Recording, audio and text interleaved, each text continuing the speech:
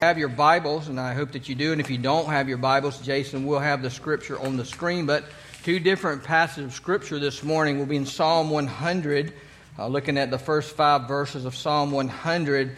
And then we'll go over into 1 Thessalonians chapter 5 and look at 3 verses 16 through 18. So if you want to mark those real quick, we'll get into that in just a second. But also Jason will have that on the screen for us this morning. I want to thank you for being here, and I always say thank you because this is Thanksgiving week. We're going to look at some things that have to do with Thanksgiving. I want to share a few things with you, some things about the holiday itself, and then we're going to get into God's Word and look at what He has to say about Thanksgiving as well. Thanksgiving is a national holiday here in America. It's starts the week of Thanksgiving. We start today, and we start enjoying some time together.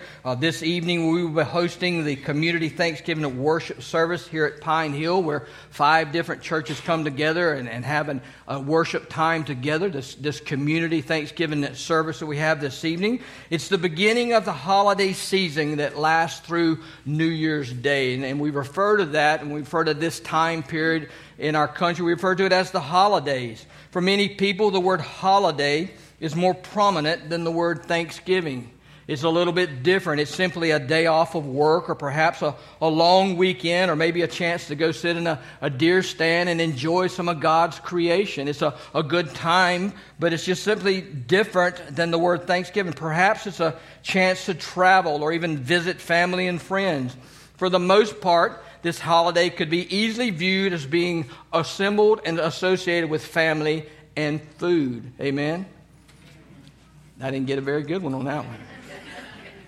Especially turkey and dressing and all the side dishes that go with it. Now, I can tell right now your mouth's starting to water a little bit. You're starting to think about that sweet potato souffle and all those things that go with all those side dishes, and turkey as well. I would venture to say that Brother Wesley probably holds the record for cooking the most turkeys in one day. Would y'all agree?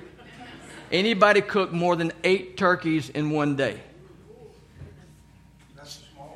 That's a small cooking, but that's Brother Wesley's deal for this afternoon. So if you're looking for him, he'll be by the fryer. Most likely, more turkeys are sold the week before Thanksgiving than any other day or week of the year. It's one day out of the year when we set aside and we reflect on the things that we're thankful for.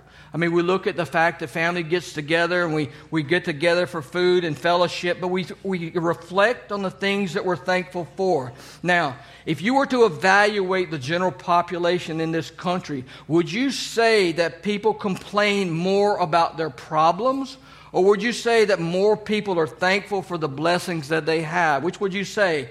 More people complain about their problems, that's A, or more people complain about their trouble, B? Which one would you say, A or B? A, more people complain about their problems than their blessing, but that's not what the Word says. As difficult as this world is and full of the struggle that it is, God's blessings significantly exceed and outweigh any problem that we might face. God's Word says that we should be thankful in all things, and sometimes that's very difficult to do. Brother Kerry, that's hard to do a lot of times, but don't get me wrong. I love my family time, and I love time spending with my family. I love good food, and you know that well. I think I've made that very clear. Not a problem here. And throughout my career, having a day off was pretty high on my list. I worked a lot, but having a day off was pretty high on my list. But being thankful for God's love and His blessing should be an event that occurs not just one day out of the year, but each and every day throughout the year. Amen? There's an interesting history of how this national holiday took place. And I want to share some history with you before we get into God's Word and talk about the Scripture. In school, we learned the story of the Pilgrims and how this country came to be about, and the difficult journey that the Pilgrims took to get here. It says in Scripture, in the history books, half of these travelers who set out on this adventure discovering the New World did not survive to the completion of the trip. Half the people that came did not survive. In 1621, They came here to establish a colony. You may remember the story of Governor William Bradford and all the hardships that they endured. In 1623, Governor Bradford issued a proclamation establishing that there would be a day of thanksgiving. Now, this is so important. You got to lean on the fact that this country was established on God, the Almighty Father, God Himself. Look at this proclamation that Bradford issued about the day of thanksgiving. In this proclamation, he declared, "Insomuch as the great Father has given us this year of abundant harvest of Indian corn, wheat, peas, beans, squash, and garden vegetables, and has made the forest and abound with game, and the sea with fish and clams, and insomuch as He has protected us from the ravages of the savages, has spared us from the pestilence and disease, has granted us the freedom to worship God according to dictates our consciences. On the basis of that, he proclaimed November 25th, 1623, as a day which he said was for rendering thanksgiving to the Almighty God for all His blessings." Goes back to the 1600s. That's how this nation was started. Don't let anybody tell you that America was not founded on the Almighty God. In 1863, Abraham Lincoln established the National Day of Thanksgiving as the fourth Tuesday of November. Now, let's say we can do it on Tuesday and Thursday as well if you want to. But anyhow, the fourth Tuesday in November, in the middle of the Civil War, Abraham Lincoln declared a national Thanksgiving holiday. And Lincoln said this. He said, "At that time, no human counsel has devised nor had any mortal hand worked out these great things.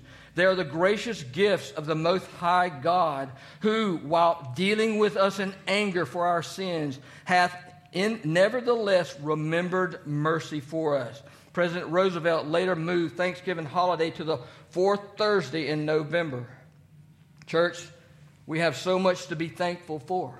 We have so much to be thankful for. As hard as it is and hard as life is, we have so much to be thankful for. Even during a time that seems like we have one tough situation after another, one tough event after another, one struggle after another. Maybe you're feeling like, man, I just can't catch a break.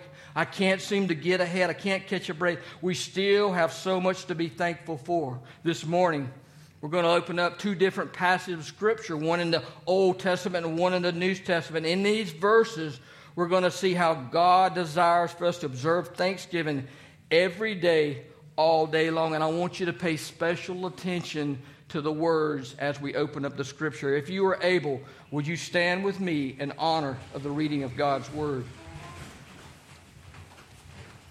First, we'll be in Psalm 100, verses 1 through 5. And it says this, and again, I want you to specifically pay attention to the words, and we're going to open up this Scripture together. "Let the whole earth shout triumphantly to the Lord. Serve the Lord with gladness. Come before Him with joyful songs. Acknowledge that the Lord is good. He made us, and we are His people, His sheep of His pasture. Enter His gates with thanksgiving and His courts with praise.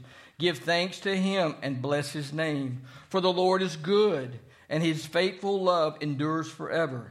His faithfulness through all generations." And we'll go to 1 Thessalonians chapter 5 and look at verse 16 through 18. Verse 16 says, "Rejoice always, pray constantly, give thanks in everything, for this is God's will for you in Christ Jesus." Pray with me, please. Father God, I ask that you bless the reading of your word. God, I ask that you cleanse me of every sin, cleanse me of every impurity. And Father, I ask that you hide your servant behind the cross and allow me to deliver your message to your people. In Jesus' precious and holy name we pray. Amen. You may be seated.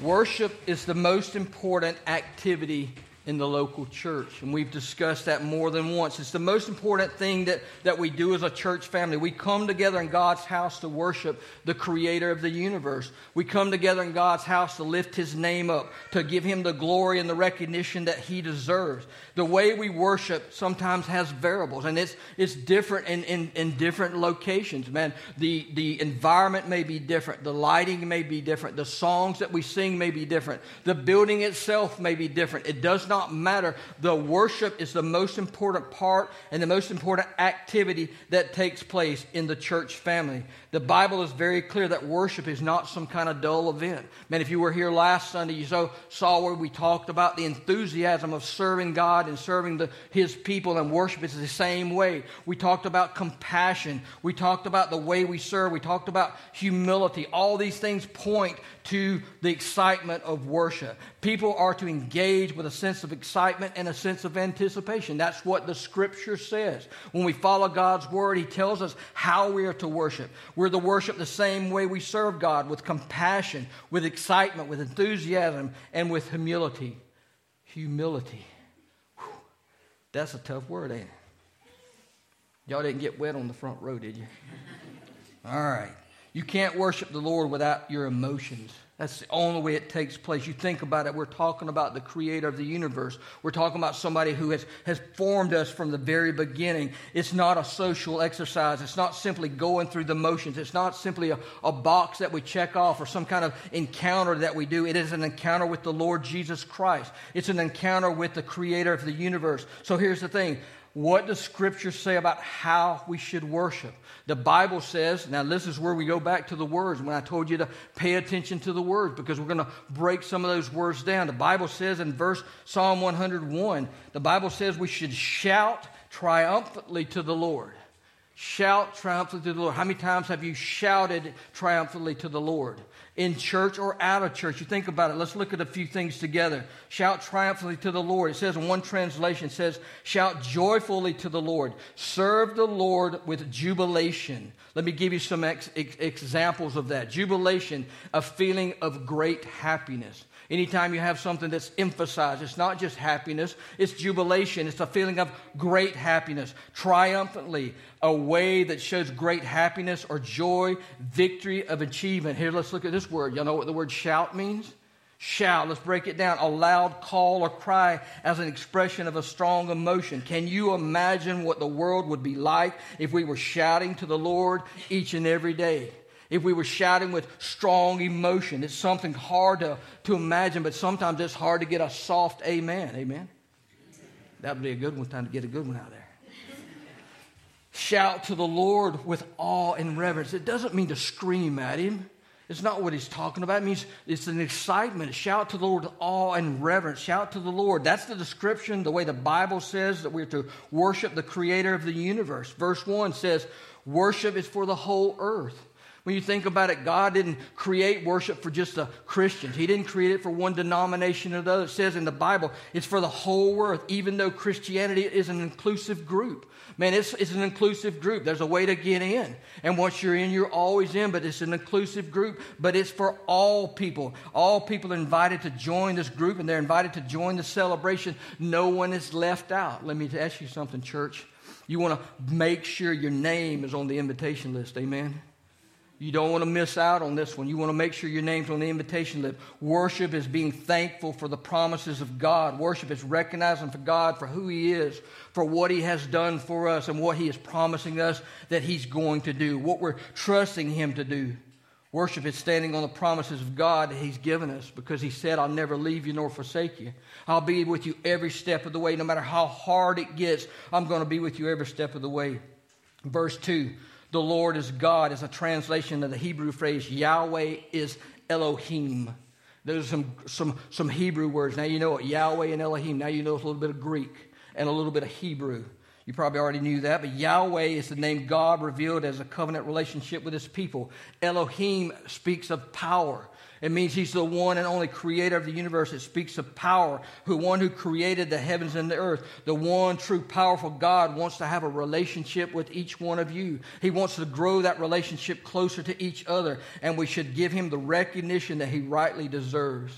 When you think about it, God made us. We were made. We weren't just formed out of a big bang. God made us, and we are His sheep. That's what the Bible says. He's our creator. He's our sustainer. He's the one that keeps things moving the way it's supposed to be moving. He's the one that holds all things together. He's the source of everything we need. He's our provider. And let me tell you something. He calms the sea in the storm. Amen? We're in storms all the time. We have our personal storms. We have corporate storms. We have worldwide storms, but God is the one who calms the seas in the storm. He comforts us in times of sorrow when we're dealing with difficult situation. He guides us when we need direction. He corrects us when we're wrongfully stumble.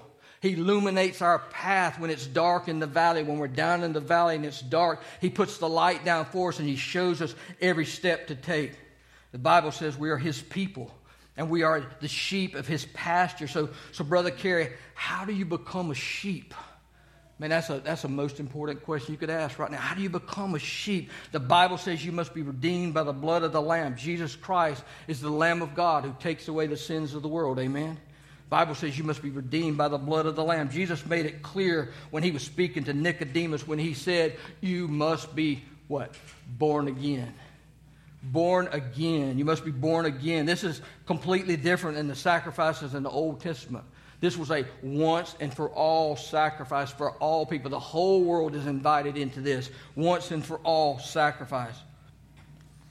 The case where the shepherd laid down his life for the sheep. You look in John 10, and I'll read this for you. It's not on the scripture, but John 10:14-16 says this. I am the good shepherd. I know my own, and my own know me. Just as the Father knows me, and I know the Father, I lay down my life for the sheep. But I have other sheep that are not from the sheep pen. I must bring them in also, and they will listen to my voice. Then there will be one flock and one shepherd. The Lord is my shepherd, and He's your shepherd. That's the same thing that David said in Psalm 23, isn't it?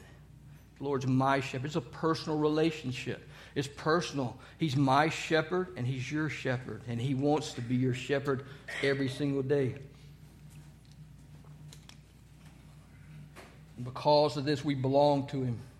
The Good Shepherd says, my purpose in John 10:10 is to give life and to give an abundant life. My purpose is to give them a rich, satisfying life. Jesus came to give life and to give it more abundantly. He did not come to abolish the law, but to fulfill it. He came to fulfill the promises that God had given us. He wants you to enjoy life. He's not trying to quench your enjoyment in life. He's the one who provides the joy in the life that you need. He doesn't manipulate us. He doesn't try to coerce us into anything. He doesn't hold a warning sign over our heads and say that you need to do this or you need to do that. Instead, He says this. He opens up the Word as the pasture of God's flock, and He says, come to me, all you who are weak and weary and heavy laden, and I'll give you what? I'll give you rest. I'll take care of you. Come to me and feed here. Open up the Word and feed here. Lean on me when it's a struggle, when it's a difficult time. Lean on me and learn from me. I want you to grow and eat and drink. Enjoy my truth. Doing this is the secret of a rich and satisfying life. And everybody wants to know what a secret is, don't you? I know a secret. You want to know what it is? Man, here's the thing. This is what the gospel is. During a rich and satisfying life, God's Word is no secret. He does not keep it from us. He wants us to bring it inside of our minds and inside of our hearts. He wants us to reflect it to a lost and dying world. His Word has been referred to as the mystery of the faith. We got to understand the mystery of the faith. The mystery of the faith means that something that was once hidden is now revealed. It's not hidden from us. We understand it. Jesus says, I'm the good shepherd. He is the shepherd who comforts us. He's the shepherd who cares for us. He loves us and He knows His sheep. And that's so important.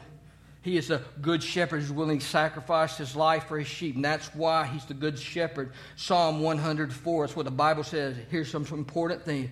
Enter His gates through thanksgiving and His courts with praise. Now let's think about it. How many passwords do you have at home? So most people use the same password on a lot of things, right? And then every month we got to change, we got to update passwords. You think about all the passwords. I think I probably have 20 or 25 passwords at home. And everyone's got one digit different. Y'all do that? It's the same password 1, password 2. Y'all don't do that? Y'all a tough crowd this morning. Today, let me just think about it. Look at this. Here's what I'm talking about. Thanksgiving and praise. This is a clear indication of the passwords that are needed for entering into the presence of the Almighty God. This is all the passwords you need. It doesn't have to be uppercase, lowercase. It doesn't have to have numbers or any special marks with it. It's just thanksgiving and praise. That's how you enter into the presence of the Almighty God. When you get these two words down and you understand them, you understand the true meaning of worship. You understand the true meaning of fellowship. No matter what your circumstances are, we're to give thanks to God and bless His name. Amen? Man, we're all dealing with a lot. I mean, some of us more than others, and I understand that, but we're to give thanks to God for what He's given us. You might want to say, well, Brother Kerry, it's really difficult for me right now. Man, this year has been a tough year for me. Let me tell you something. We talk about that every year. But you still want me to be thankful. I'm thinking, yeah, I still want you to be thankful. I'm having a tough time right now. I'm dealing with a lot, and you still want me to be thankful. Well, let me tell you something. Hands down, this year has been a difficult, emotional year for many people. So was last year. And so was the year before. And I got news for you. Next year is going to be difficult too, unless Jesus Christ comes to receive His church before next year gets here. Sickness is more prevalent than it seems to be. Depression is on the rise. Division in our country is rampant. Our churches and our beliefs are being attacked like never before. And it hasn't slowed down. It's easy to be thankful when things are going well, isn't it? And when things are moving smoothly, it's easy to be thankful for the things you're dealing with, but it's not so easy when the things are difficult. When life gives you a tough hand to play, or when life throws you a curveball that you weren't expecting. And I found myself at 49 years old, I found myself in the cath lab at Archbold Hospital. 49 years old in the cath lab.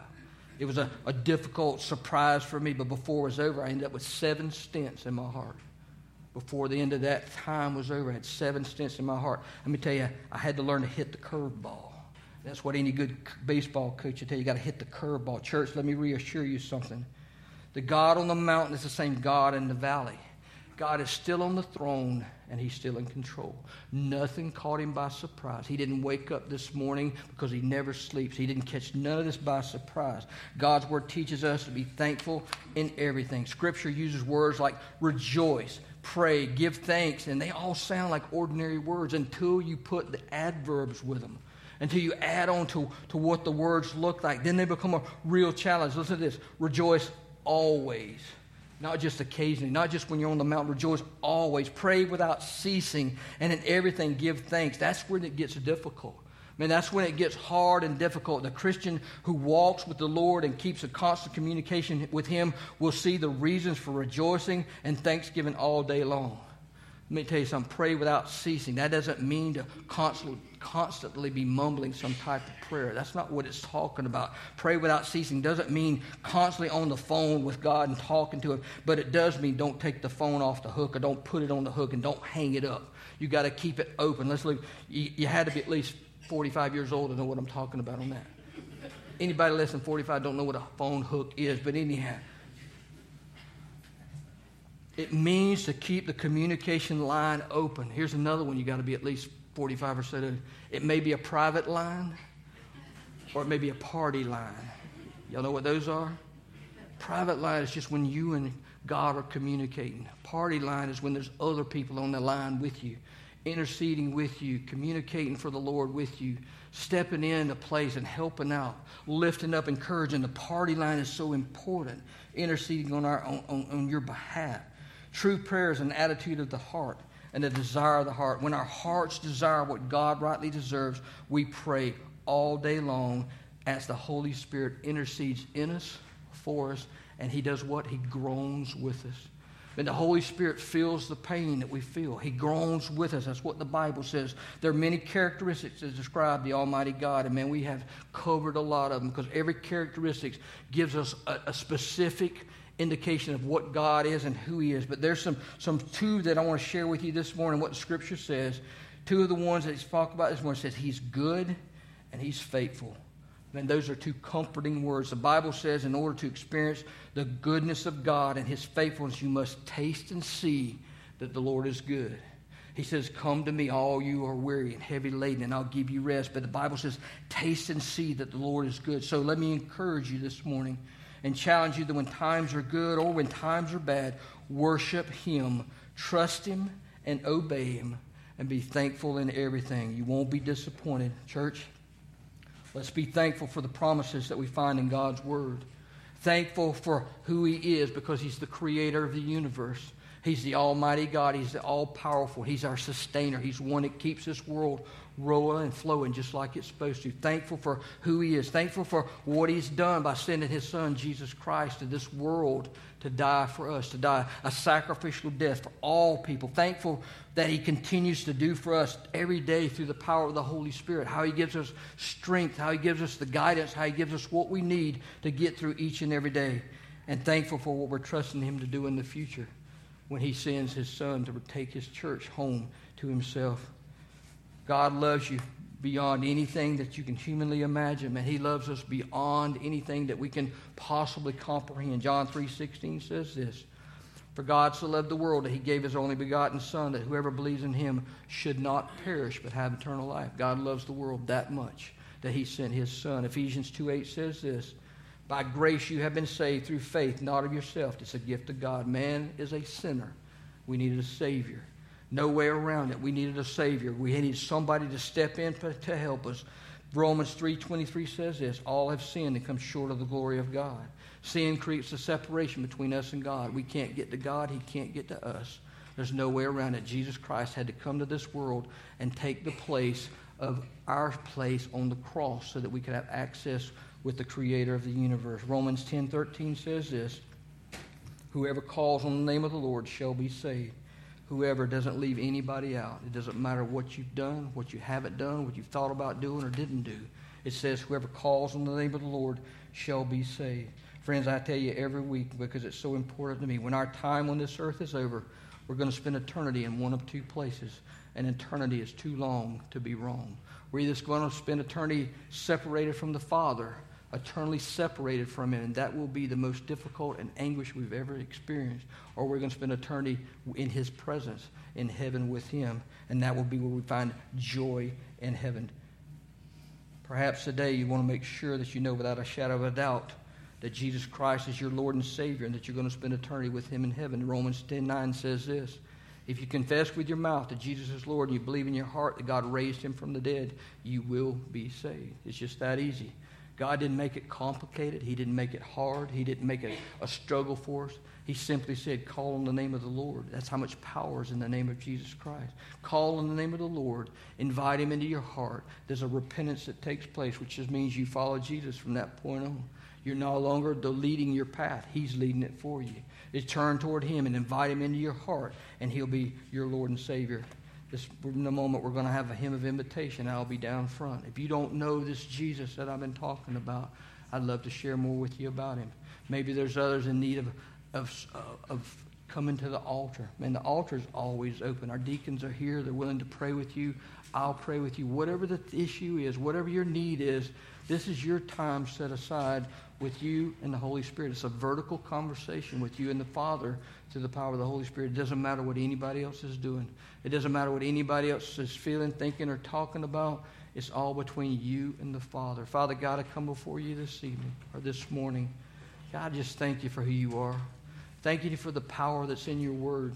God, I just pray if there's one person, the sound of my voice, that does not know you as personal Lord and Savior, God, I pray that this day would be the day that they would turn it over to you. Father, I pray for our time of invitation. God, I pray that the Holy Spirit would just move among us. And God, we would feel His presence like never before. Father, I pray for those in need, those that just need your touching and loving hand. God, I just pray that you would put your arms around them and that you would squeeze them tight and let them feel your presence. God, we love you. We lift your name up, and we thank you for Jesus. These things I ask in your Son's precious and holy name. Amen.